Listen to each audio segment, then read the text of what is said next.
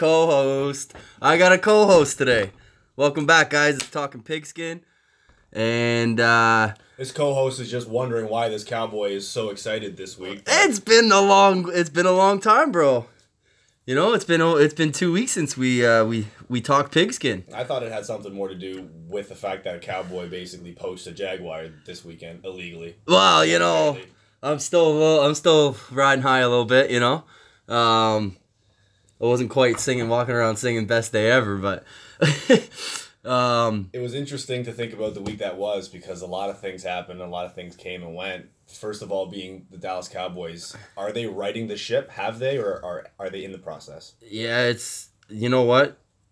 It'd be crazy to think that things aren't going to get better with Sean Lee getting back. Like, Sean Lee's full participant the last 2 days of practice. Provided he stays there. And that's the thing. I think because of the above expected performance from Leighton Vander Esch the last 3 starts, I don't think it's going to be enough where Sean Lee loses his job. No, but I hope they can find room for the young kid in some packages. I hope they can find room for him. See, and I think it's going to be more of a case of finding room for Sean Lee. Oh, wow. I really do. 3 days ago on Tuesday, Wednesday, I was thinking, I don't think that he comes back this week because they have the bye the following week, week 8. They did it last year too. He said he was healthy enough to come back the week before the bye, and then they're like, let's give you 3 weeks instead of getting another setback, and then instead of the bye week being an actual recovery and rest week, it's a rehab week, and then he's 3 more weeks after that, and then it turns into 4 extra games that you're losing him. All said and done, right? Those hamstrings, those groins, those kind of... I don't see him playing more than 40 snaps on Sunday. Really? I don't think he even gets close to it. I'd be comfortable with around 28 to 35, because then that means LVE's getting something very similar, and they don't really have to take Jalen Smith off the field. The kid has a presence out there. Absolutely. And even when it's not pretty, like he's leading the team in tackles. He's got 51 tackles. I was shocked, and I mean, it's the Cowboys knew this drafting him. His sideline to sideline speed for a man of his size. That's what got him drafted. It's unbelievable. And his cover skills. In the first round, to see a young man like from a school that is a little bit more obscure, right? BYU. No, Boise State. Boise State. How many times do we have? This is probably the third time. To our fans out there, that one was intentional. That's I was gonna say. I just so out there. I took the bait. Out there on the blue, yeah, you did. Out there on the blue pitch of Boise State, you think about the talent level he went up against, and his game is elite. Yeah, and he only played 11 games his whole collegiate career, and he got drafted in the first round. Which is unique to think about because that's the second part to his story because he played 8-on-8 ball in high school, and he actually I listened to an interview. He credits a lot of his navigating through space and through traffic to get to the ball. He actually attributes to the open field of 8-on-8 high school ball that he played. Where can an argument be made? Sorry to interrupt you. That there is reason that his body is so well put together because there's far less strain than guys that have been playing since Pop Warner at 8 years old. That's a very good estimation. I think the fact that he's been able to stay in the weight room with a goal in mind for body type rather than a recovery goal to get back to what he was 3 months prior. You know what I mean? It was always evolution with him. From what I've seen, I mean, I'm not going to front like I was following the hell out of his career last season. But I did my due diligence in the draft process in the off season, March and April. I was watching, more tape than some and a lot less than many more. But let's shift a bit to the offense. What do you think about Dak Prescott's ability to move in the pocket? Is he getting better, or was the game the play against calling's the best getting defense? a little better, I think. But could that game against the best defense in football just have been that? Have you read these reports that the team that they essentially knew it was going to happen on Sunday, and even down to the pump up speech by Dak in the circle? Let's go beat the fucking shit out of these Jags. Was the quote? I did not read that report. The report was that Beasley started texting on Dak. I guess the way the Cowboys break down their practices is Tuesday, Wednesday are first and second down days for the offense. Thursdays is third downs. And Beasley knew already from Tuesday's game plan that he wasn't just third down guy. So he started texting Dak like, I'm I'm gonna have one here, pops. Like this is the week. This is the week. Right. If you don't understand why he called what the whole thing is about calling each other pops in the Cowboys locker room, is that stems from his rookie season when Jerry Jones on the radio said, "Well, yeah, he's the daddy." And as soon as Jerry Jones called him the daddy, everyone else was like, "Hey, pops."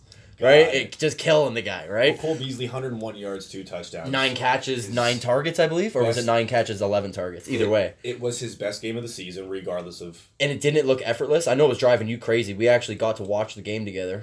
First time we sat down and watched the game all year. And it, unfortunately for you, it was that game. But my mind was absolutely blown at how he made himself so wide open. And that, well, and don't forget about that first touchdown where as soon as it happened, what did I say? Well, look at the pull-up.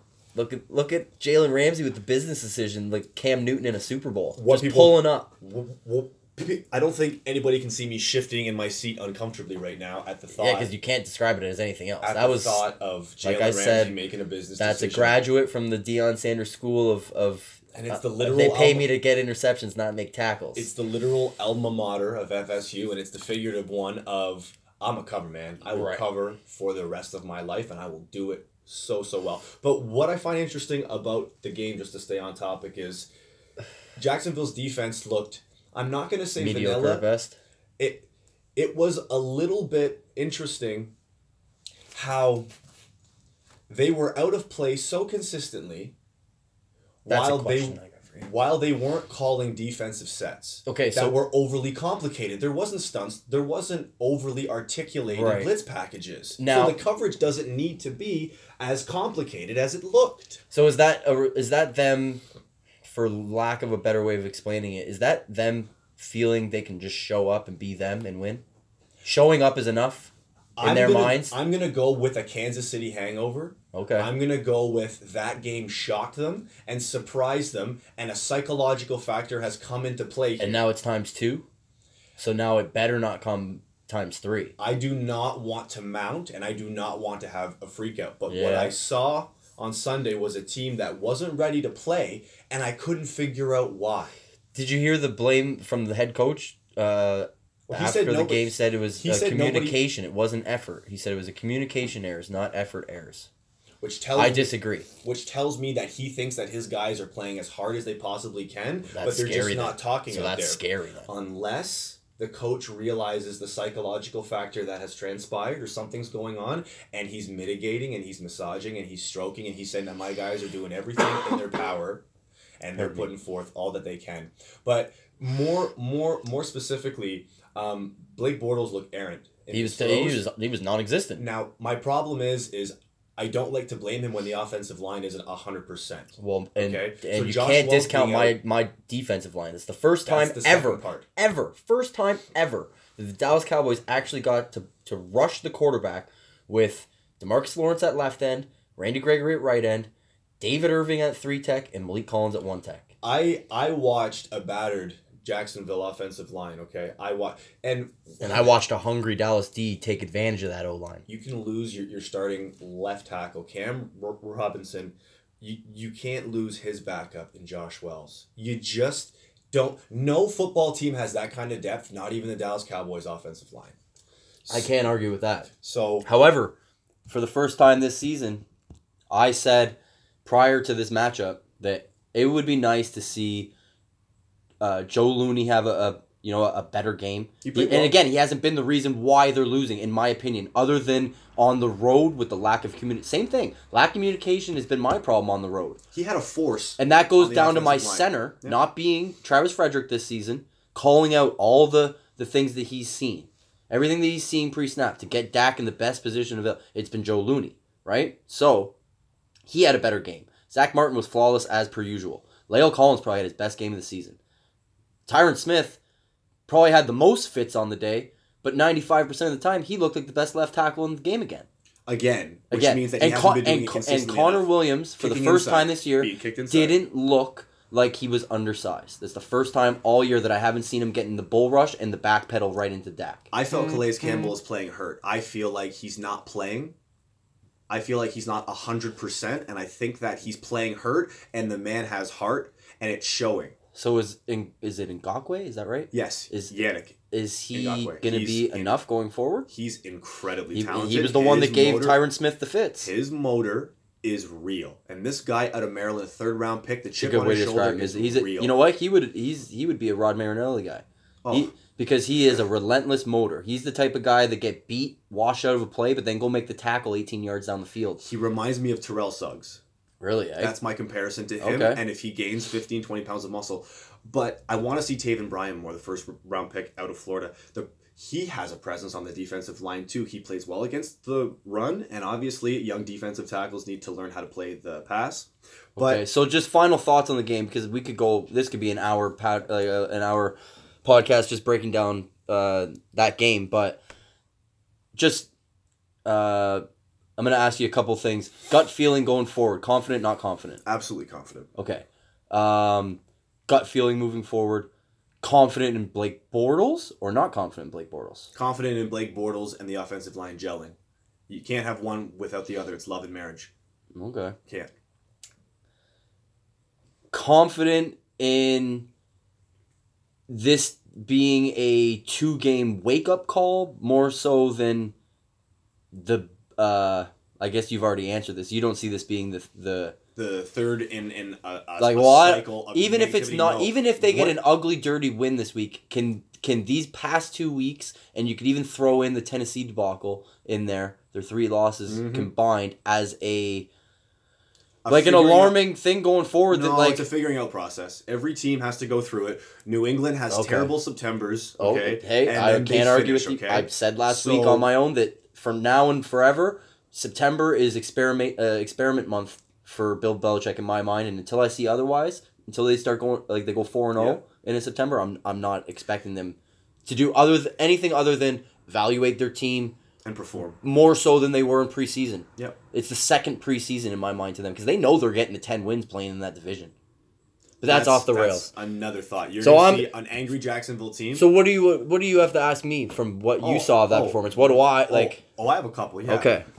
Let me finish. What you're going to see is an angry defense. Okay. On Sunday, Jacksonville is going to thump on both sides of the ball, and both lines are going to move the guy in front of them in a way that you hadn't seen in the last 2 weeks. Now, do they cover 5?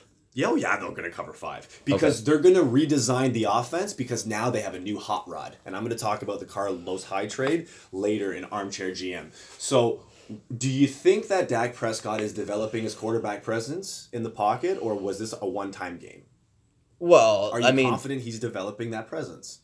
I think if that game showed me anything, it's that the coaching staff is admitting that their hard-headedness to develop him into a pocket quarterback, a pocket passer, might not be the best idea. They can't continue to do it throughout the season. Yeah. So, and if you noticed, it's kind of been for like a 1 week on, 1 week off kind of deal with how they're using the Mississippi State offense, for lack of a better way of explaining. Hey, that's a very fair because that's point. what they did. When they had to scramble when Romo got hurt in Seattle 2 years ago in his rookie season, and then they realized, okay, we're gonna roll this kid out, and then it was they got the loss the week 1, somewhat encouraging, and then it was like Scott Linehan just went right to Mississippi State film and started inserting packages and different things because he was all of a sudden he's comfortable. They roll off 11 wins in a row, and while I was screaming at the TV that they should put Romo back in because this guy, as good as he looks and as good as the team's playing, he can't throw a back shoulder fade to throw his life, and he's stepping up in the pocket when he should be rolling out, and he's rolling out when he should be stepping up and you know what I mean, hitting the gap that's created by the edge rushers. So I've never really seen the progression where I want it to be for him as a pocket passer, and I think that the coaching staff is at the same spot, and they're slowly starting to concede that they need to do it more and more and more and more. And I don't see any reason why they need to be scared of their quarterback's durability. Because he hasn't even, knock on wood, he hasn't even sniffed an injury of any kind of significance. And he gets hit. Like, he got popped early in that game.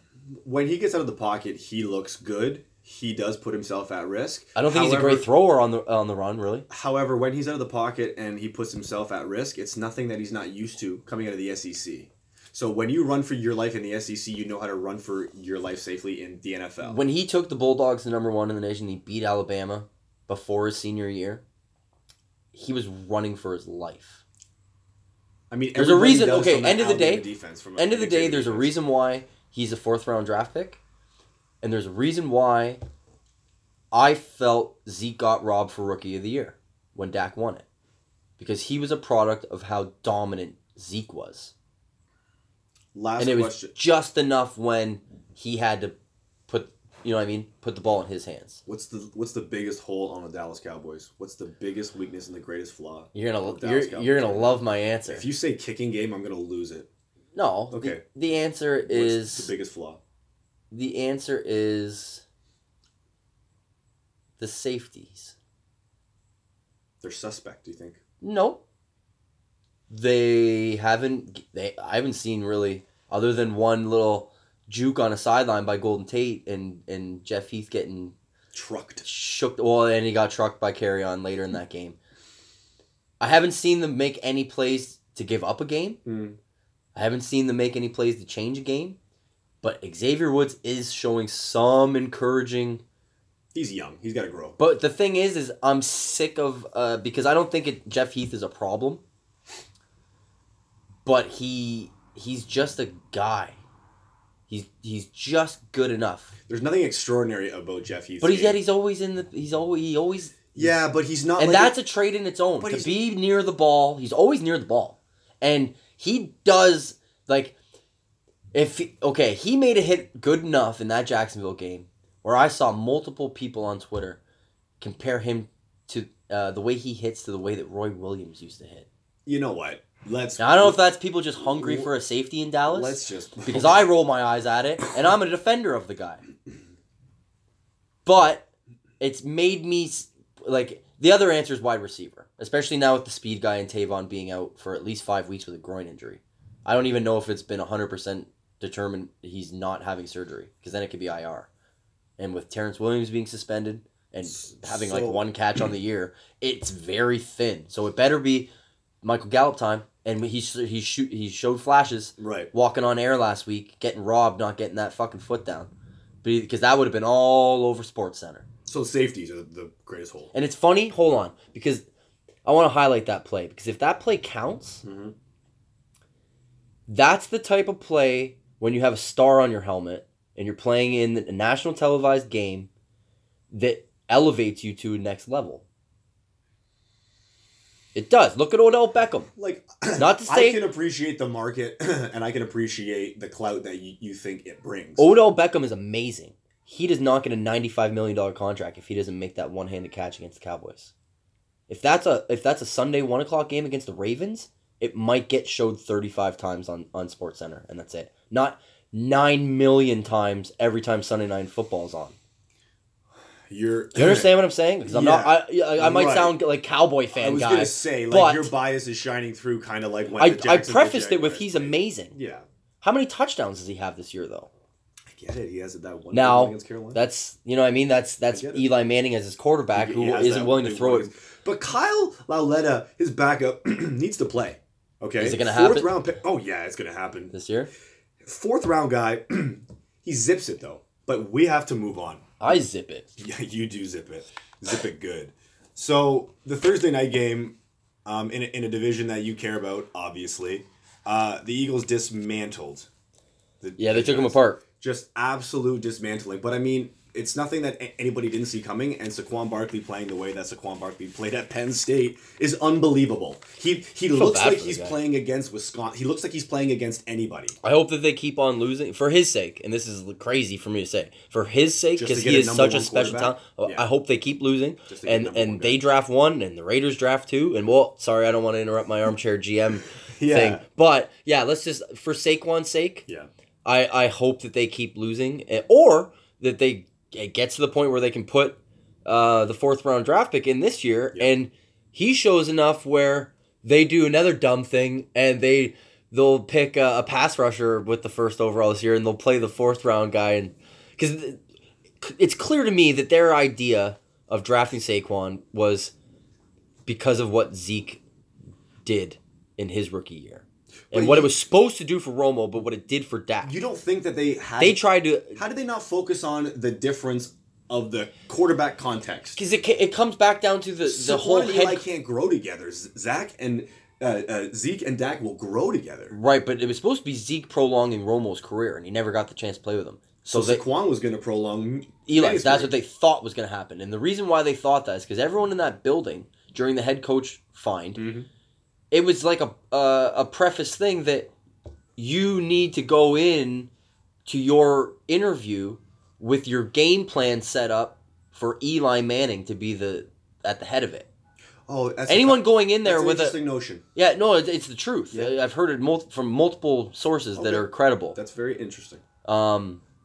So a quarterback going in there. So they were right off. Eli. They were right off from day one because they were with the mindset that this is our guy, and if you're not down with that, then we'll you're find somebody who then is. Keep on tell the next guy in the lobby to come on in. So if your concept doesn't have an Eli Manning at quarterback, if your offensive concept, then it's probably not going to work out. Eh? It'll be very interesting to see what Shurmur Did you see what he denied saying on the sideline about throw the damn ball down the field? You could clearly read his lips, and then he just didn't want to lose the locker room. I don't know. Too early to tell. It's crazy. It's too early to tell. I can't deep dive on the Giants because I honestly thought the way that this season had been going, it made perfect sense for the Giants to go win 23-22 by a field, last play of the game kind of thing. Yeah. But they're just such a disaster in every other part of the game other than getting Saquon the ball. And don't get me wrong, the way that they're scheming the stuff for Saquon, it's not like he's other than that TD pass from he's making defenses look silly. He's making guys miss. Yeah. He's getting out in space. Yes. He's looking like he's playing at Penn State. His tree trunks for legs. And then the sweet feet that he's got attached to them it doesn't make sense. The speed, the way grown men bounce off of him. The speed and strength combination, I don't know if it's a low center of gravity, but he reminds me of a stronger Maurice Jones-Drew. He reminds me of a bigger, stronger just the MJD. legs, his legs were ridiculous. You know what I'm saying? That's just basically... I do what you're saying. It's a rich man's MJD, though. Oh, incredible. Let's go to the other side. Carson Wentz is coming back to life. Him and Alshon Jeffries, that connection's real. Okay? And I really think that this offense is something to be reckoned with. Because it doesn't matter if it's Wendell Smallwood coming out of the backfield. And it doesn't matter who's coming out of that backfield. Yeah. I don't know if it's offensive play calling. Giants are garbage. Remember that. It's hard to forget. But I'm just trying to communicate. I'll agree with the Jeffrey looked good. I mean, that's the first time I've seen. Or is it players for that offense? Because it looks like it's players and scheme. Again, I didn't watch the All-22 of that game, but no. The way that I understand it the best is that from what I saw from the telecast, the first couple weeks on replays when you actually see the route being run by a wide receiver, that no one was separating at all, and so it was kind of making the safety blanket in Zach Ertz obsolete because there was nothing downfield in between feeding him the ball, so there's no run after the catch. On Thursday against the Giants, you could see separation from Aguilar and from Jeffrey. Multiple different times. And I don't know if that's the New York Giants defense being Landon Collins and everybody else, because Landon Collins has enough heart for that whole secondary. But if you look at Eli Apple play, if you look at some of those... He had a fairly decent, somewhat of a decent game from what I saw. It wasn't bad. It wasn't enough to change the outcome by any stretch, but... All that I'm saying is it's Landon Collins and everybody else, because he is a talented Alabama prospect. You know what, though? He's so aggressive that you get him going the wrong way. He might be He's the way he overruns things in the secondary trying to get to the pile is the way that Ryan Kerrigan overruns everything into the backfield on misdirections. In Washington, yeah. There was a time that I thought he was one of the most underrated players in football. Probably was a time where he was. Look at the statistics. Let's go to the next game, which I find interesting for no reason other than it's divisional game. For me, Houston beat Buffalo 20-13, and hold on a second. Silly. I got to correct you. They didn't beat Buffalo. No, they didn't. Buffalo lost the game. But they they Peterman themselves. Oh. If And I mean, Jonathan Joseph, 12-year vet. He's done, right? slowed It's down Derek his- Anderson now? 100% he's the starter on Sunday? I'm so glad you brought up Derek Like he is, Anderson. right? Why doesn't... Yes. Oh, he's starting Okay. 100%. Because he starting. can't... The other guy... Why doesn't anybody talk about that the Cleveland Browns had a quarterback in Derek Anderson? Why doesn't anybody talk about that like 7 or 8 years ago? Didn't he win 10 games? Like, Oh, my memory's terrible. But so it's not outlandish to think that Derek Anderson has been... it's He can... I don't know if he can still play, but he was way more than just a backup game he's manager, going to be able to throw an 8-yard out. which And he's going to when know Nathan that he Peterman's can do not that in able to, pregame, and he's going to know he can do that when he needs to do that. in the fourth quarter. And if so it you gets don't throw away the and if it game, gets yeah. picked off, he's not going to slowly melt the way Peterman does. I feel so he's never throwing an NFL pass ever again. Ooh, Nathan Peterman, unless Derek Anderson gets hurt this week and he has to. Oh, did I steal it? I had an armchair GM. That's why Yeah. you and I are doing the podcast together, is because we have had zero pre-production today, and we've already stolen each other's GM questions for you don't think he throws a different podcast episode. You Like, don't think that the Pittsburgh product throws another pass? That's I really so interesting. I really don't, because There's nothing supporting him coming back where's playing. the Bills can't put him back out there. That's the whole reason that I heard why Derek Anderson was named the starter so early in the week, is because multiple players were heard saying in the Bills locker room, We can't win with... if he's out there again next week, we can't win. then I'm not. Oh, boy. Yeah. And shit like that. Yeah. You know what I mean? Yeah. So and they had to bring in a guy off the so the coach street. knew he was losing the locker room. Now I don't know what the situation is if he's the backup this week. If Derek Anderson gets hurt and they got to put him back in, then all of a sudden the Bills might just stop ruining every spread that they cover that I take them not to. If Josh Allen's not playing, maybe LaShawn McCoy and the Wildcat offense needs to be a reality. That's funny. Imagine, see, that would... Is And that in crazy? today's Is NFL, that wouldn't that crazy? be like Is that crazy? enough of a different game plan from what the team probably prepared for, going in? that it could ruin a game, like just ruin a game? So it Josh takes them Allen too doesn't- long to... Can you imagine That's Josh funny Allen, to think of. Josh Allen doesn't play. Everybody's thinking Nathaniel Peterman starting. They pull a ruse. They pull a fast one, the Buffalo Bills. They go out there. LaShawn McCoy is out there in a jumbo package set. That's like a Houston Astros strategy, putting a pitcher out for one batter. Not only that, that's like a hidden ball trick. Yeah. Are you kidding me? The guy steps off the bag and you just walk up and look at the... little rookie of the year. What that? John Voight? One Classic. of the best pitchers. All right. It's John Voight. Gary Busey. I was going to say Gary Busey John Voight. before the My accident. bad. Gary Busey before you, yeah. So I want to talk about Atlanta and Tampa Bay. 34 points again on the Bucs defense, and Yep. it cost Mike Smith his job. Yeah. Is Atlanta back, or did they just play? I mean, Matt Ryan threw 54, 3 touchdowns. They played the Bucks. They played the Bucs defense. Yeah. Okay. I said before the week it's going to be a shootout. Yeah. That A whoever had the defensive- ball last would probably win. Yeah. And then, what did you think of that play call? I'm trying to remember everything that I said a couple days ago Right. in solo cast. What did you think of that play call at the fourth down end of the game with the designed QB run and then 3 pitches? It might have worked if Deshaun Jackson didn't fumble it, but Yeah. just the delay and then the run up the gut just was different to me. Wouldn't you have liked to have seen like a hook and ladder, like a college play, something you would see on like Saturday? I would have liked to see I was trying to break it down how it could have worked a little bit differently, and I think that if you go Wildcat essentially with Deshaun Jackson and you put Jameis out where Jackson was and you run the exact same play, but it's Jameis finishing it rather than little Deshaun Jackson out on the outside with 3 guys closing to him. That's a unique notion. It Jameis might have Winston's been a tall man. It might have keyed the defense into to thinking that it's going to be a throw to Jameis instantly, and then they go collapse. backside. But then he's able to run the gut, and then everything collapses to him, and then he's the forgotten man on the left. It was just, I don't know. I was doing a little bit of X's and O's with a pause screen on the TV, messing around, and I don't know, because it didn't work out. I was just like, well, how could they have done that? Because even if he did catch it, meaning Jackson, he might not have scored. There's 3 guys collapsing. I think that first guy might have forced him out. Bigger picture, I don't know if this game matters to the division. Falcons are at 2-4. Bucks are at 2-3. I don't know if it. I think Atlanta's going to be the pesky team. I think they're going to be the team 9 and 7 and they just grind in? No? 7 and 9 kind of deal. Okay. But Okay.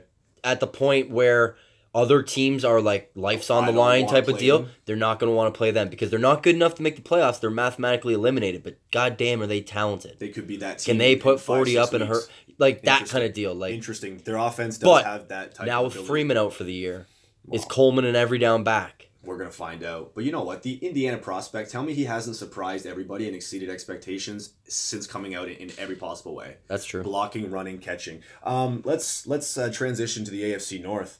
Steelers and Bengals. It was a good game. Steelers come out on top. That game means something, I think. That was the game that changed the storylines for this Sunday's game. It would have been the battle of the 5-1s in Cincinnati and Kansas City, and now all of a sudden Pittsburgh is right back in the hunt, just like you said a couple weeks ago. Like, this isn't the 27th best team in the league, and I was like, yeah, you're absolutely right. But they played like it today, and they played like it last week. James Conner has been filling in a way that Lev Bell's done. In Pittsburgh he is. Well, like, he's not done, but stop. So what I think about the Cincinnati offense is they had a lot of opportunities to win, and that offense is multifaceted with Joe Mixon, AJ Green, and Andy Dalton looks like he has command of that offense. I mean, hey, after all those games he's played in that offense, they look good. They took the go ahead with $150 to go. But Ben Roethlisberger shows why he's got. What'd you think of that final play? I'm not going to say anything because I know you weren't able to listen to the podcast from Wednesday. What did you think of that final play? I thought it was impressive. Was it a pick play? I don't think so in my estimation. Why wasn't it? Well, sorry to put you on the spot. Can you picture it? No, I can't in my head right now, but I remember seeing the highlights. So the whole thing is the slot corner, as soon as AB goes in motion and bumps down, he knows it's a rub route, it's a pick route, right? So his objective right there is to keep the inside leverage on the slot receiver, who I believe was Smith-Schuster, right? As soon as Smith-Schuster runs to the left to set the pick on the outside corner, that slot corner should be on his inside leverage and just basically let him run there. I'm going to pick up AB after he comes underneath you, right? And we switch, right? He, as soon as Juju dips the shoulder and starts to go to the outside, he jams him, gets put into the middle of him, and gives Brown the inside leverage on his own. It's just bad technique. And the worst part is he even diagnosed it. I literally realized that I didn't see that play because I was in the car coming to your house because that was a 1:00 game, so I wasn't able to see that. I was getting coffee and Timbits. But what I find really interesting about that play, because I did see the highlights and you did jog my memory, Joe Hayden is a top tier cornerback, right? So that makes the gaff all the more questionable and suspect. Like, what especially was with the game on the line 10 seconds ago. But what was he thinking other than... Don't know. Other than you have to know who's I coming. literally can't explain it any other way than what I saw. I can't go into... You know what I mean? I wish that I can't even put myself in the position to wonder, why would I fuck up this way? I wish that I had seen it live because now I'm well, I'm screaming at the TV for the flag. Yeah. Because, I picked Cincinnati. But then the replay shows, and I watched the cornerback give up the inside leverage. Like, after he diagnosed it, it's terrible. I mean, maybe Artie Burns does that, but I don't Let's think Joe stay Hayden in the AFC North and talk about the Ravens. Are they the best defense in the league? So, I don't think they're the best defense in football, but I do think they are playing very, very Time well. out. Who's the best defense in football? Jacksonville Jaguars. They just haven't played like the last 2 weeks. Jacksonville Jaguars have 11 sacks against Tennessee? No, they did not have 11 sacks. What did they have? Do you know those stats? I do not know. Either do I. Those stats. But I do find that's what I knew you were going to say that, and it's... What I do find interesting about the Baltimore defense is whomever they seem to play, they seem to game plan and scheme perfectly for. Because there's ability and there's effort, and then there's just knowing how to get past the offensive line 11 times. Does Tennessee have enough talent on their team to have a bounce-back game after not scoring any points at home? Not on the offensive side of the ball. Now going to London. Can they score points this week? Not on the offensive side of the ball. Do they have enough talent to answer that question? Yes, they can score points. Now, as a Jaguars fan, Tennessee's 3-0 in the last 3 games that they played them.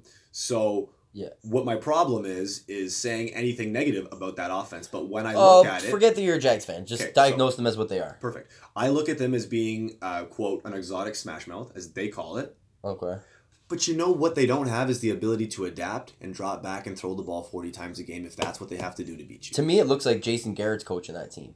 Because they run their heads into the wall, and if there's no give on the wall, they're like, fuck it, we'll run through it. We'll just keep trying to go through it. But they don't realize that it's concrete on the other side until the fourth quarter. So you agree with my assessment that they have a very good run style offensive system, but they don't have the ability. Yes. They do when it works, but they have the inability to adapt and turn into a 40 pass attempt. Use what the other team... See, that's the thing. I feel at this point, I don't want to see any other thing but a play-action pass on first down for the Dallas Cowboys until week 13.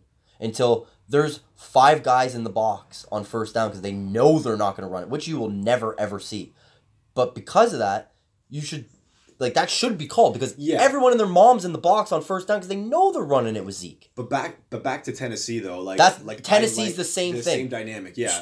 You should be play action pass on first and second down. Even if you lose the next 3 games because of it, you lost for a different reason. You lost because you adapted. That Derrick Henry's going to get the ball. They should take advantage of it, and they should also take advantage of the fact that Corey Davis is going to evolve into a very good wideout. It's just taken him a long time, and Dion Lewis needs to have a greater offensive presence in the slot. He needs to line up everywhere on offense. I don't think they're creative enough to do. There's so many. But if you look at how their offense is designed, you're absolutely right that they're not creative enough to find passing plays and passing sets that accomplish the goal of moving the ball. They can be creative with running the ball. See, the weird thing is this is the exact same thing that happened to them in the playoff game last year until that batted down pass that Mariota caught and ran in for the touchdown to himself. Everything changed. They believed, and Kelsey went out.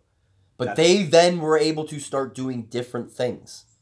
And it's fun, under a different coaching regime. But Tennessee, to me, is just, they're fine with being the team that always tries to execute what they feel they're good at, rather than trying to expose what the opponent is weak at. And that's the Dallas Cowboys at the same time. I think... Until this past Sunday. That's a very, very, very good assessment. They knew that the Jacksonville Jaguars were not going to put Ramsey on Beasley, so they took advantage of that matchup. And it's the first time that I've seen them exploit something other than a weak D-line and running the ball like the way they did against Detroit. Can we talk about how Miami is 4-2?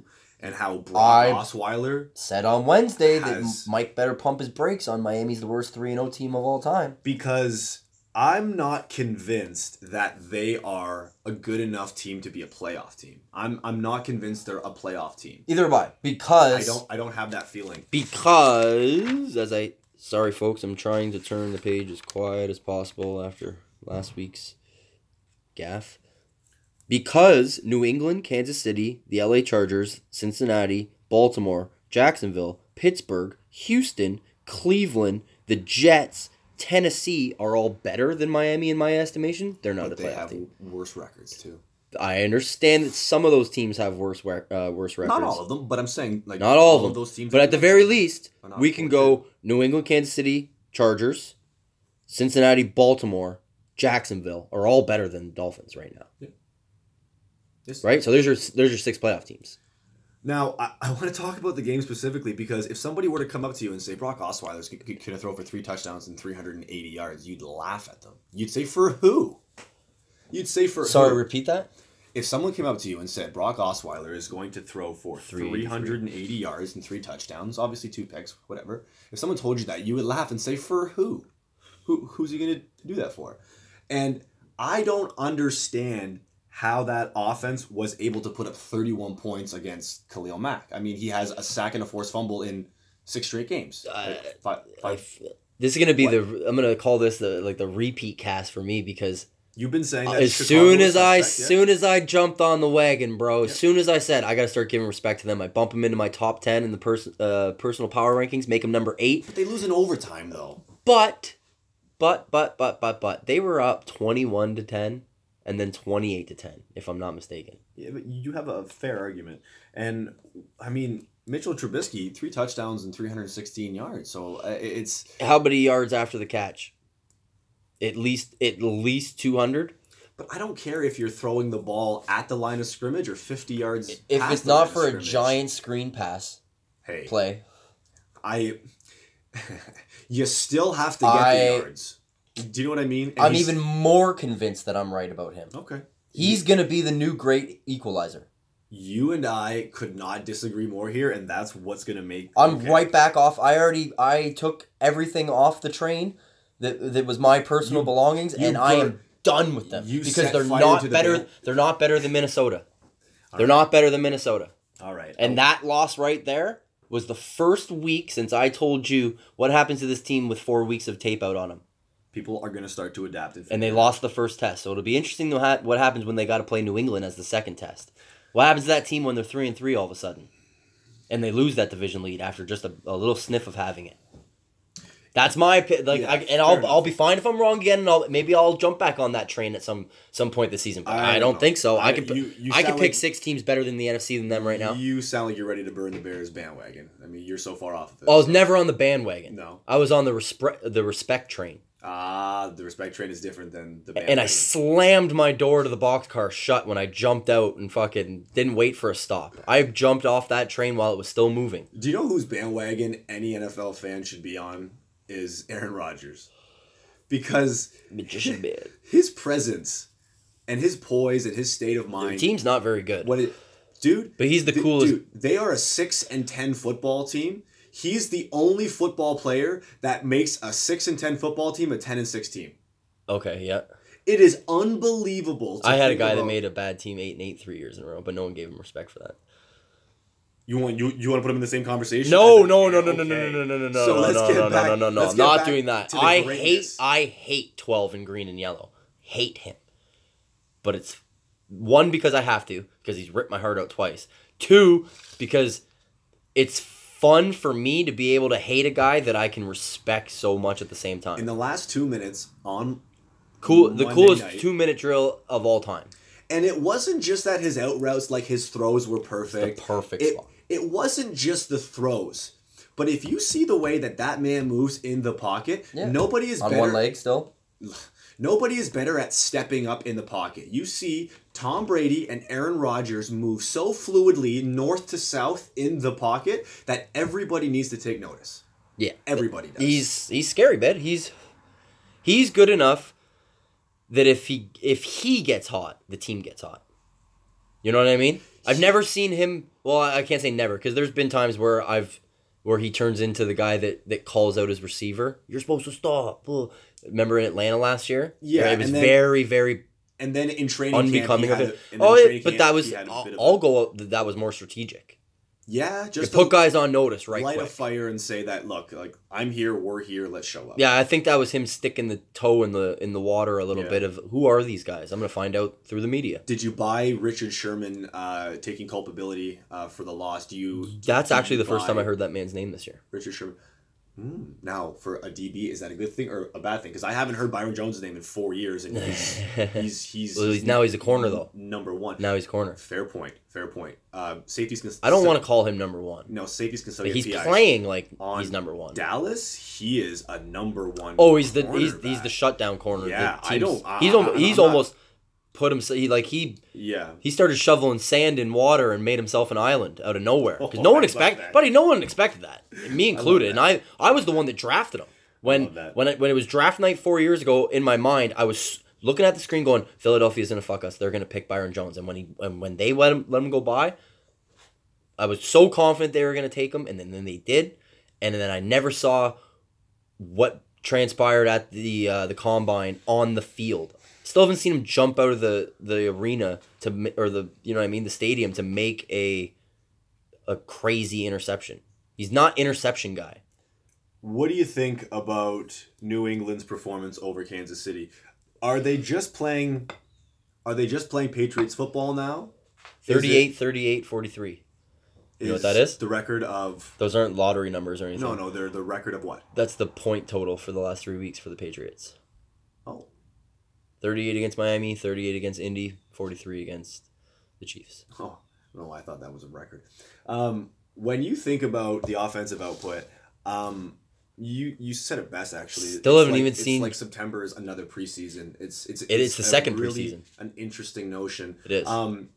So have they arrived? Are they top 3 in the league until otherwise? Yeah, it's where they are. They're number 3. Okay. And it's interesting because I didn't bump KC out of the number 2 spot for me. I kept them there. I don't think that. I was impressed with how they. Do you know that they scored 31 points in the second half with 10 minutes of ball possession? Yeah, I started Tyreek Hill. He gave me 32 fantasy points. Think about that. That's crazy. It's unbelievable. It's unfathomable to think about how Madden that offense looks. Exactly. It's unbelievable to think about how you would design this offense and be like, I would like a quarterback who can run and throw the ball. For every bit that Tyreek Hill is like a creative player speed. Yeah.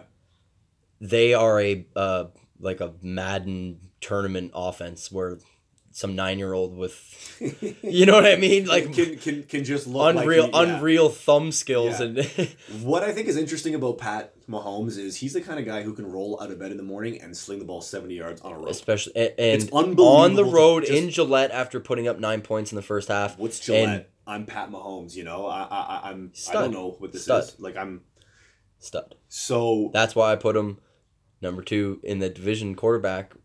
When I just did those random rankings preseason.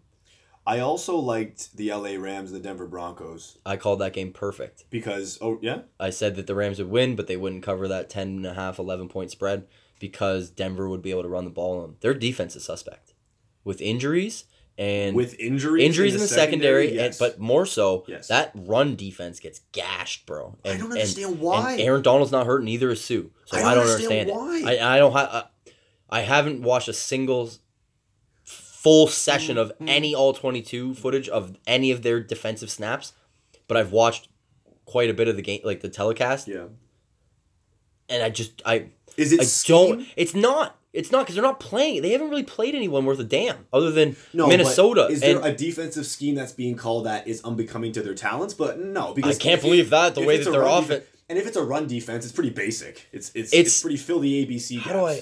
Like it's. I was trying to put pen to paper to articulate what I want to say about this, and I can't even get my thoughts onto the paper. Indescribable. Because it's an anomaly. To just make sense of. But it's two defensive. I'm confident enough because of that. Not to take away from a later talking point, but with that Carlos Hyde trade, I got to take him out of my fantasy lineup now. I got him in both of my leagues as my flex. He's not playing for Jacksonville this week, so I had to scramble. And one of them I was confident enough to put Breda in. They're going to get the brakes beat off of them if everything goes according to plan. And that might even be better for me because they're going to get gashed in the run game later on. Matt Breda is the best thing going for the San Francisco offense. He is the best thing going. CJ Beathard's not a scrub either. I don't think he's a scrub, but I think he's a backup quarterback. He's a backup quarterback that can do... Like, I mean, if Garoppolo is just out for 4 weeks, it's survivable for them. Quick armchair GM question, because I was thinking about it before. If you're the San Francisco 49ers, do you ride it out with a backup quarterback for the rest of the season? And if so, why? Because I think to myself, if there's a move that can be made at the trade deadline, Tyrod Taylor, what's up? Nick Foles, what's up? Cleveland do you know what I'm saying? Yeah. For 1 year, you could get Nick Foles cheap right now. For 1 year, that stock has dropped. And that was actually a question from Twitter last week. Did Philly drop the ball not trading Nick Foles when his stock was the highest? Oh, now his stock is significantly lower. It is, but I said I don't think that they dropped the ball necessarily because they didn't know when Wentz was coming back, and they didn't know that Nick Foles would turn back into Nick Foles. I wonder if Jacksonville floats a 4th round pick out there before October 31st. Before just a little, hey Philly, call up Cleveland. Is anyone gonna call up? No, never mind. I'm not gonna say it because it's not gonna happen. But it is an interesting thought for the offseason with a certain team's quarterback. Given your division, does it matter that Washington beat Carolina? That's more of a Carolina turnover penalties kind of like. We've talked a little bit too much. I don't believe in Washington, bro. Like at all. And Adrian Peterson ain't gonna beat my Cowboys this week. But I'm on air believing in Cam Newton, and I'm on air as calling him elite. Yeah, he's I think he's I'm on air as saying that, and I looked. He's the top of the second tier. Top of the second tier, That's a really fair, around the top of the second. That's tier. a fair point because I have said If really nothing- good things about him, and he did not perform very well against Washington. If for nothing Just more didn't. than just respect. But you know what that game is, bro? What? That's maybe them riding high a little bit after the bye and making a 63-yarder to beat a bad Giants team. They didn't play their great, you know what I mean? They didn't play their do. greatest thing. Yeah. It wasn't their best effort. I mean- but they win anyways. So But, like- all of a sudden they get the Jacksonville syndrome of we can just show up and win. Fair enough. Just back to Maybe. Cam Newton. 27 for 40, 275, 2 touches, and an INT. If I could get that out of Blake Bortles every single week, Jacksonville's a 12-win team. But to specify Cam Newton's elite status, he does it in every single facet. And I just haven't seen the Not in same accuracy. multifaceted. I just haven't seen the same multifaceted Cam Newton. Yeah, that game was a trap game. I even said that last week when I was breaking it down of who I think can come out. And it's just that was I had a thought that Carolina losing Andrew Norwell in the offseason has affected Cam Newton.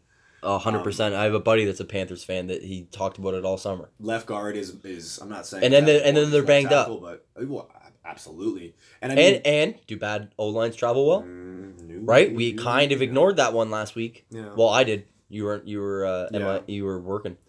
And Khalil is one of the best centers in football, but I mean he can't anchor a line with 4 other players. Yeah, as far as and I mean San Diego just cod walloping Cleveland. I mean that- Melvin Gordon plays And that was a unbelievable lesson. football. That wasn't a lost pick for me. I didn't lose that game. I learned something. And it's that I can trust the Chargers on the road more than I did at the very least. That's what I learned. I didn't lose anything other than the pick and a little bit of money. So, takeaways from week 6.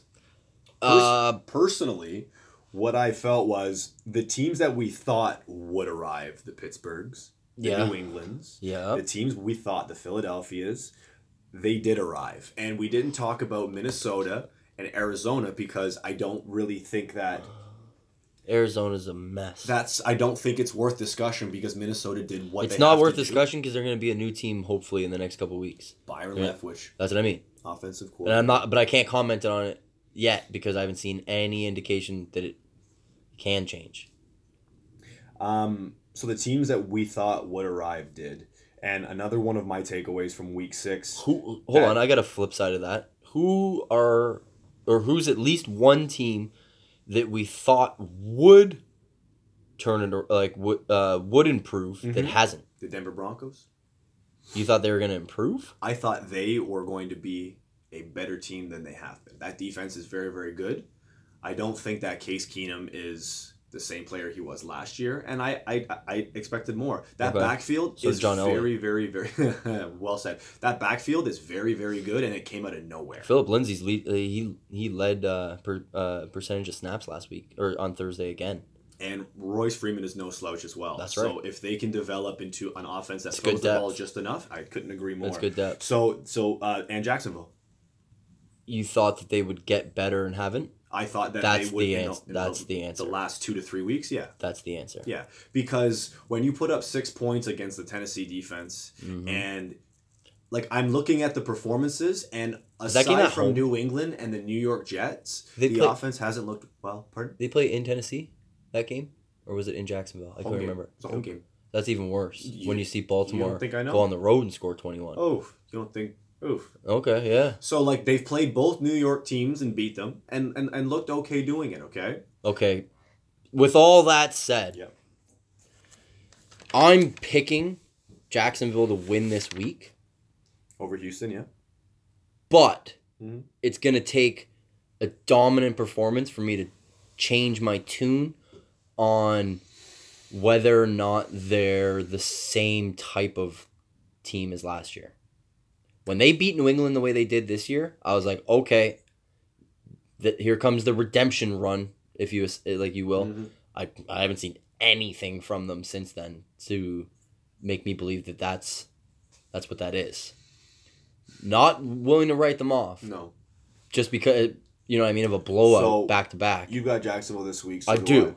I have them beating Houston, and I think it's a really good barometer. It's a litmus test game because if they can't beat Houston, a divisional game, same record, it's It's bad news, Bears. Do you like Tennessee or the Chargers over in London? I think Phillip Rivers is unbelievably talented, and he's one of the most underrated players in football and has been. The Chargers Best quarterback in that division? Yeah, absolutely. Does jet lag scare you?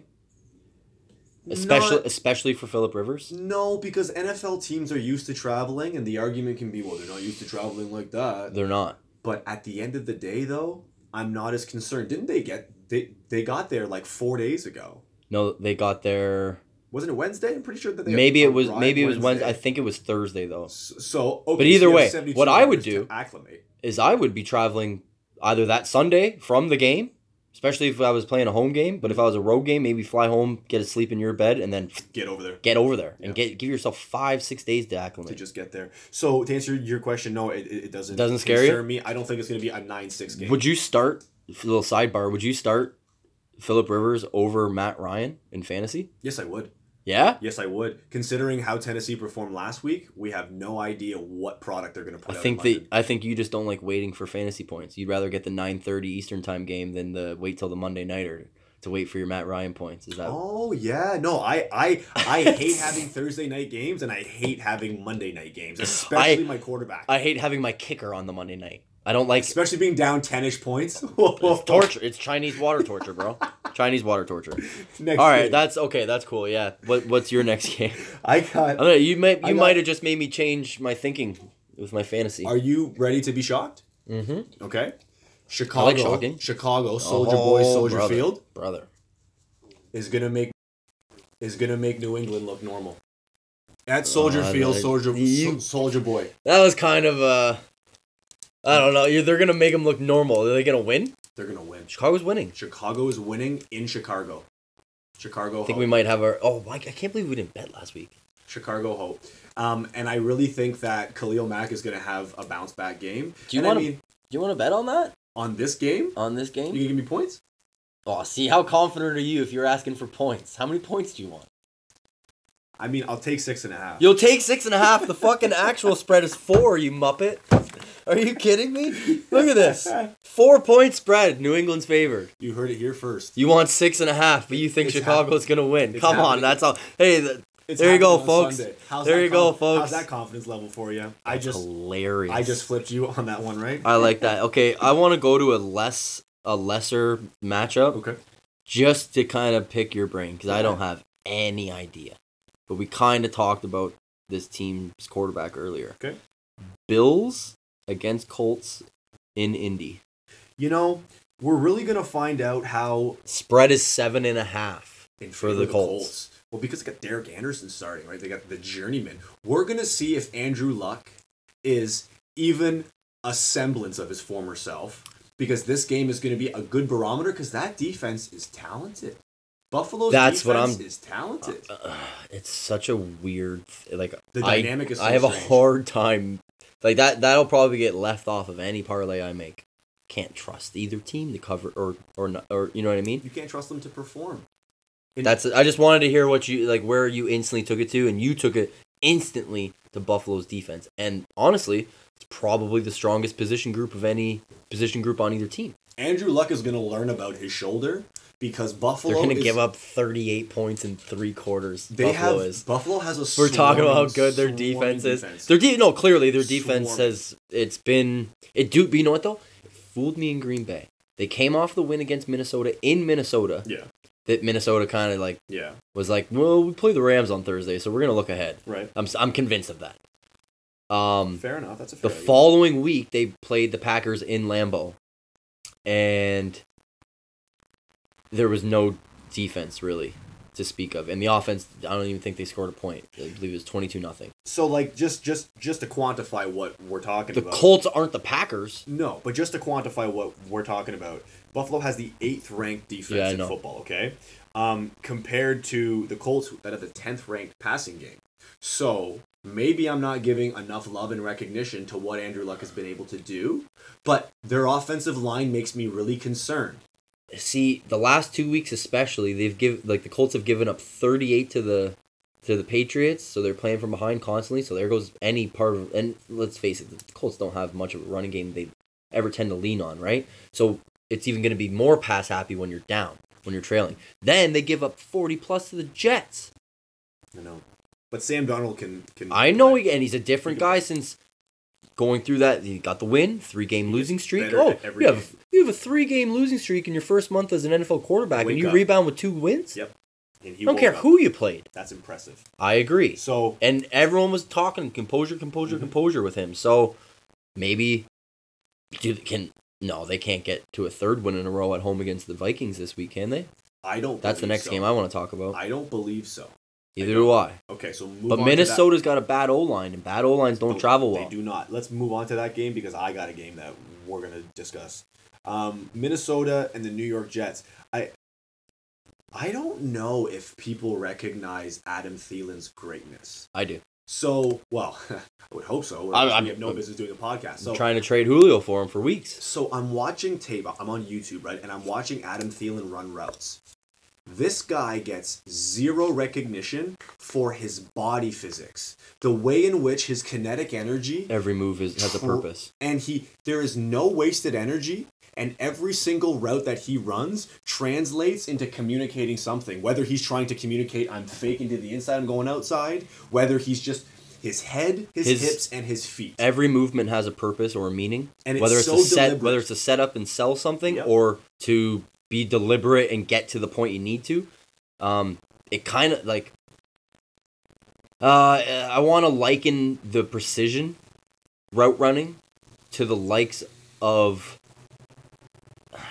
kind of like Jason, not just because they're both white, not because I'm a Cowboys fan, but the way that Jason Witten ran routes to a pinpoint precision every time was the reason he was still able to play for 4 years when it looked like he was running in quicksand. He shouldn't have been playing. You got to go to position comparison, and I see him as somebody who wore the purple jersey and had number 80. He has hands and runs routes like Chris Carter. They're so different body type, though. If you look at the way Chris Carter freed himself, and I'm not saying Thielen has Witten's body type, but no. But if you look at the way that sticky hands, and they were able to free themselves against any coverage. Tell me that doesn't apply. Okay, that doesn't apply to more than 10 guys in football. DeAndre Hopkins being one of them. Okay, is he a? I don't want to say a poor man's version, but is he a less flashy DeAndre Hopkins?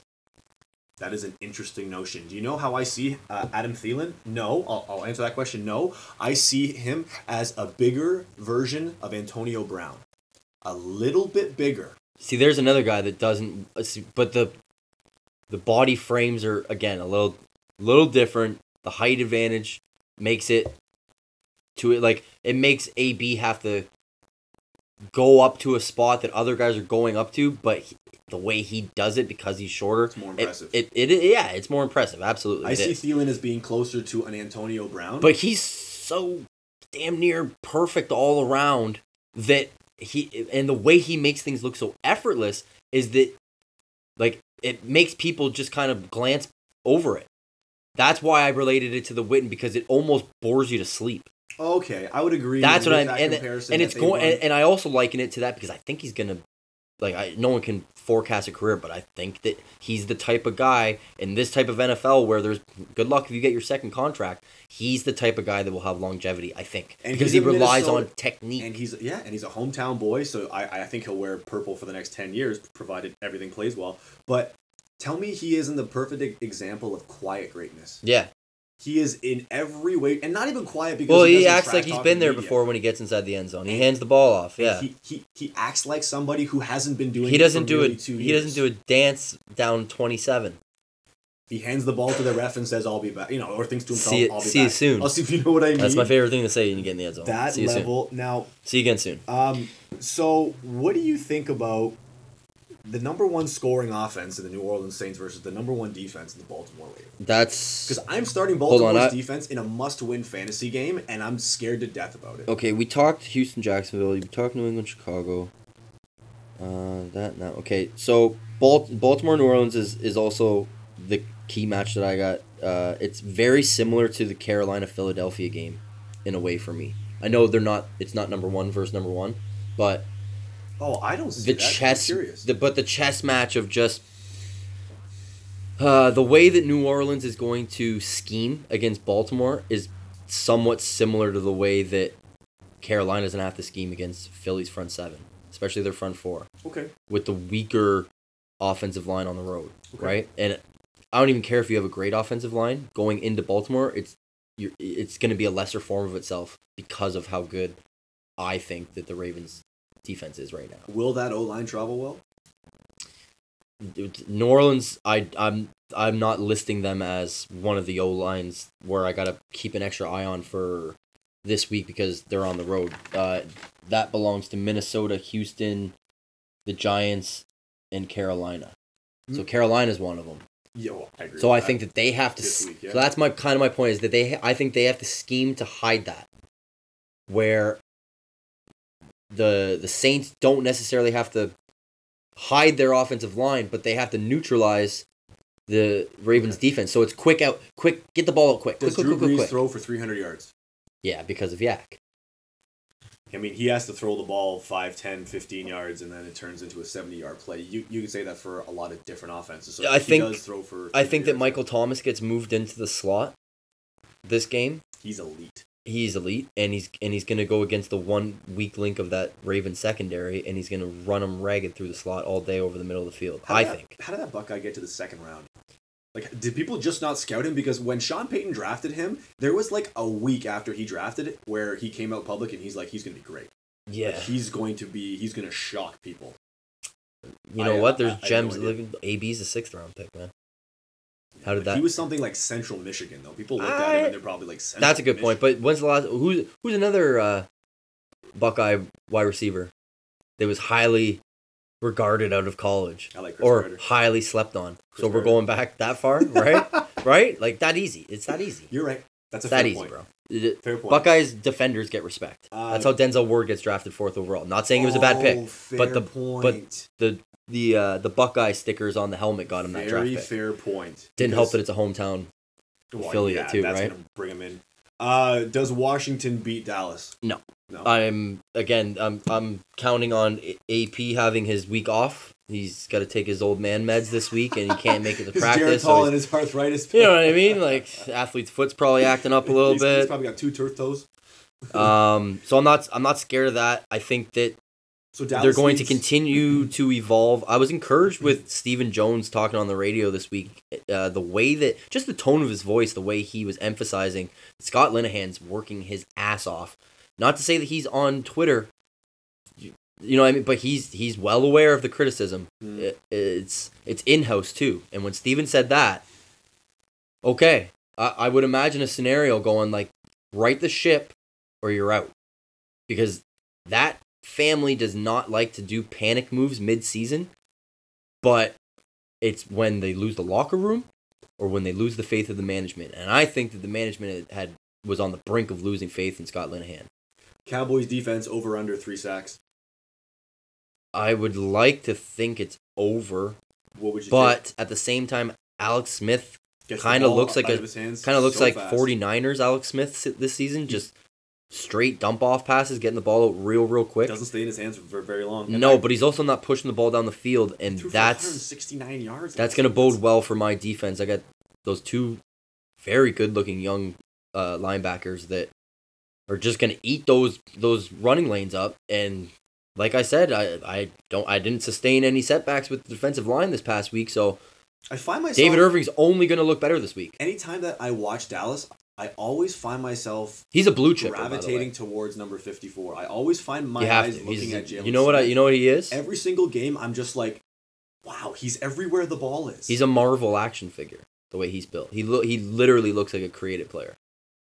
Tyreek Hill has the creative player on Madden speed. He's the full package creative player. When you go on there and you try to make yourself look jacked, that's what he looks like. Do you remember coming out of Notre Dame, Mike Mayock said that had he not ripped his knee apart, rip his leg He's apart, a top 5 pick. it was Cowboys would have had easy. to use the pick they used on Zeke to get Jalen if he didn't get hurt in that bowl game. And it was an easy pick. It shouldn't be easy to take a linebacker top 5. That's not a blue chip position. That's not left tackle, quarterback, defensive not in end. today's NFL. That's- To me, the 4 blue chips are the left tackle, the quarterback, the left corner, and the wide receiver. No defensive end. Nobody to get Didn't I no Pass rush. I said that quarterback, You said left corner. end, Okay. or well, to the way they run him now, it is the left end because most teams put their best pass rusher against the right tackle. Traditionally, it was always the right side going against the left tackle. Hey, correct me if I'm wrong, but I think it's wherever the ball is, whatever hash it's on, you just tell your guy to go. Hey, you mean to tell me you draft a defensive end saying that you're my left guy? No, you draft a defensive end saying if we call a stunt, Depends you on go how to good the side, right guy get is. there. I agree, but you draft guys saying if we call a The stunt, best pass you're on rusher in the other side league of the this defensive season line, is get rushing there. from the left side. Every snap he's took. I mean, I don't know. That could just be the way that their system runs, but You could argue the two best pass rushers are named Watt this year. that'd be a bad argument. But all that I'm saying to you is you can get presence from areas outside of the And left end. where is You can get pass rush outside what's his name? 99 rushing from the left side against the right tackle. Every snap that he took was against La'el Collins 2 weeks ago. Every single one of them. Ate him up too. Yeah. But that's what happens when I understand. I don't think he's the best pass rusher on that team. I think Clowney is hands down. You do? Yeah. I still think J.J. Watt's got it. That's all. why he moves. That's why they rush him in the inside sometimes. They'll stand him up. They'll put a hand on the ground. He's literally, they can do whatever they want with him. In my opinion. Yeah. I watched him wreck a game. What, the Outback Bowl? Moving on. Steers and Queers Bowl. You didn't expect me to say that shit, did you? Moving on. What do you think about... That might get us in trouble. It probably will. What do you think about the Rams and the 49ers? I only ask you this because can the 49ers give the LA Rams their first loss? No. No? They might threaten covering a large spread because they can run, and we already touched on the Rams' just poor run defense thus far. But And Matt Brett is the best player on that offense. You don't think they can give them their first loss? I'm not picking them to win. No, I don't. I'm not. I can't do that. I But can't circle Seattle that side. almost beat them, and then Seattle. Oh, that's another team that we haven't given enough love to. Who? The resurrection of the Seattle Seahawks. I don't care who they played the last two. Don't look at me like that. I don't care who they played the last 2 or 3 weeks. You go out on Sunday and you play NFL talent and NFL caliber. Okay? Houston Texans have a better chance of making the playoffs. I agree. Because Deshaun Watson and DeAndre Hopkins are a great connection, and Russell Wilson doesn't have that guy. He doesn't. Tyler Lockett's just not him. But Atlanta has a better chance of making the playoffs than Seattle does, in my opinion. I would agree with that because that offense is unbelievable. Seattle ain't that good though. But when you look at the talent that's on the Atlanta okay, all right. I'm just trying to give credit where it's due and saying that I know the talent that they've played, and I saw Oakland's product. Okay, All right. I saw it. Let's get to the game of the week, in my opinion. Well, maybe not game of the week, but fuck, any game with Pat Mahomes in it in primetime is game of the week to me. You said it as well. How close was Cincinnati to having the battle of the 5-1s, right? Yeah, it was very close. That's a tough divisional. That is gonna come December. The storylines are gonna be talking about that game. It will, because that's gonna be the game that gave Pittsburgh life going into their bye. Much needed victory going into that bye for them. And Cincinnati's about to go on a 2-game losing streak. Who do you like more, Joe Mixon against Kansas City's defense or Kareem Hunt against Cincinnati's defense? Kareem Hunt's potential outburst because of the mastermind scheming it. Okay. Yeah. More so than the guy that's going to give him the turnaround and hand it off to him or pass it to him. I don't think Mixon is anywhere near the threat yet that Hunt is coming out of the backfield as a pass catcher. I haven't seen that part of his game. And he's been, I think... Interesting. Right? So it's just a different way to slay the beast, essentially. Like, there's so many weapons on that goddamn team. So many ways to skin a cat. So, just because of who's calling the plays. Yeah. But talent-wise, I don't think there's that big of a gap between... So you I like Mixon. I like Joe Mixon. You like Kareem Hunt against Cincinnati's defense more than Joe Yes. Mixon against Kansas City's defense. I was thinking to myself that Kansas City might have figured out that they can't be a leaky sieve on defense, and I think they might have figured out that tackling allows them to win games. So they still allowed New England 40 points, but I think that defense is improving. They're not as bad as they were last month this time. Well, I said that after the Jacksonville game.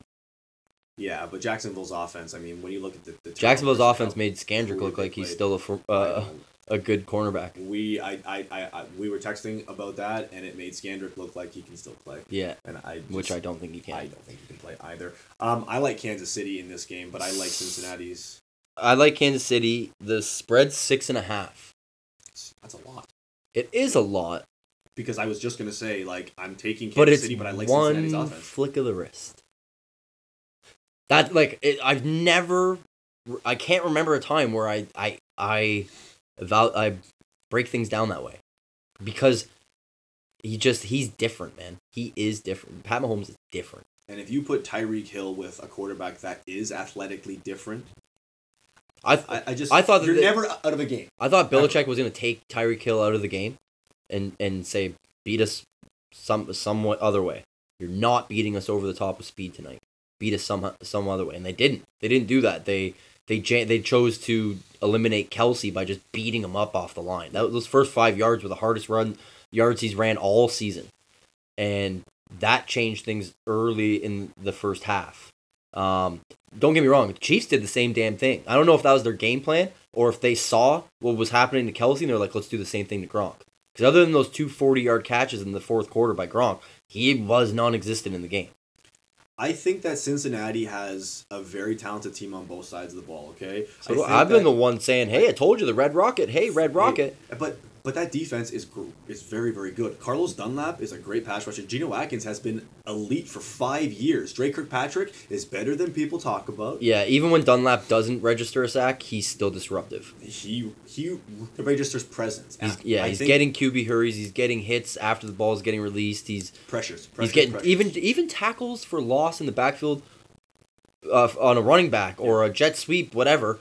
And the quarterback seeing that tackle 3 yards behind, like, it does affect the game plan and the play calling. There's a chance, and the comfortableness in the pocket. There's a chance that Cincinnati's offense has more weapons than Kansas City's defense can handle. There's a chance that they exploit Kansas City's defense with John Ross over the top and AJ Green everywhere else. I mean, well, if Kansas City's getting scored on at will, I hope it's Tyler Boyd catching them. He looked good against Pittsburgh as well. He runs routes well. 2 touchdown catches. I mean, I was a happy fantasy owner. I mean, at least there's somebody out of Pittsburgh performing. Poor Peterman. Yeah. And I feel that we don't need to talk about that Giants Atlanta game right now. It's not as important because I think it'll be funner to ignore it, and if we have to report on it because something unexpected happens, it'll be more fun. Absolutely. So, with that said, happy gambling this weekend. Thanks for tuning in. Follow us on Twitter at talking_pigskin. Follow us on Instagram, talkingpigskinpod. Check out all the artwork that gets dropped every week with every episode. And don't forget to subscribe and rate the 5-star rating there. We need to get those ratings up so we can. I think you have to have X amount to get registered for reviews to be on the top page there or whatever for your category. So if you're enjoying the podcast, then hit the subscribe, download, and hit that 5-star rate and review. All right, guys. Thanks for listening, everybody. Have a good one.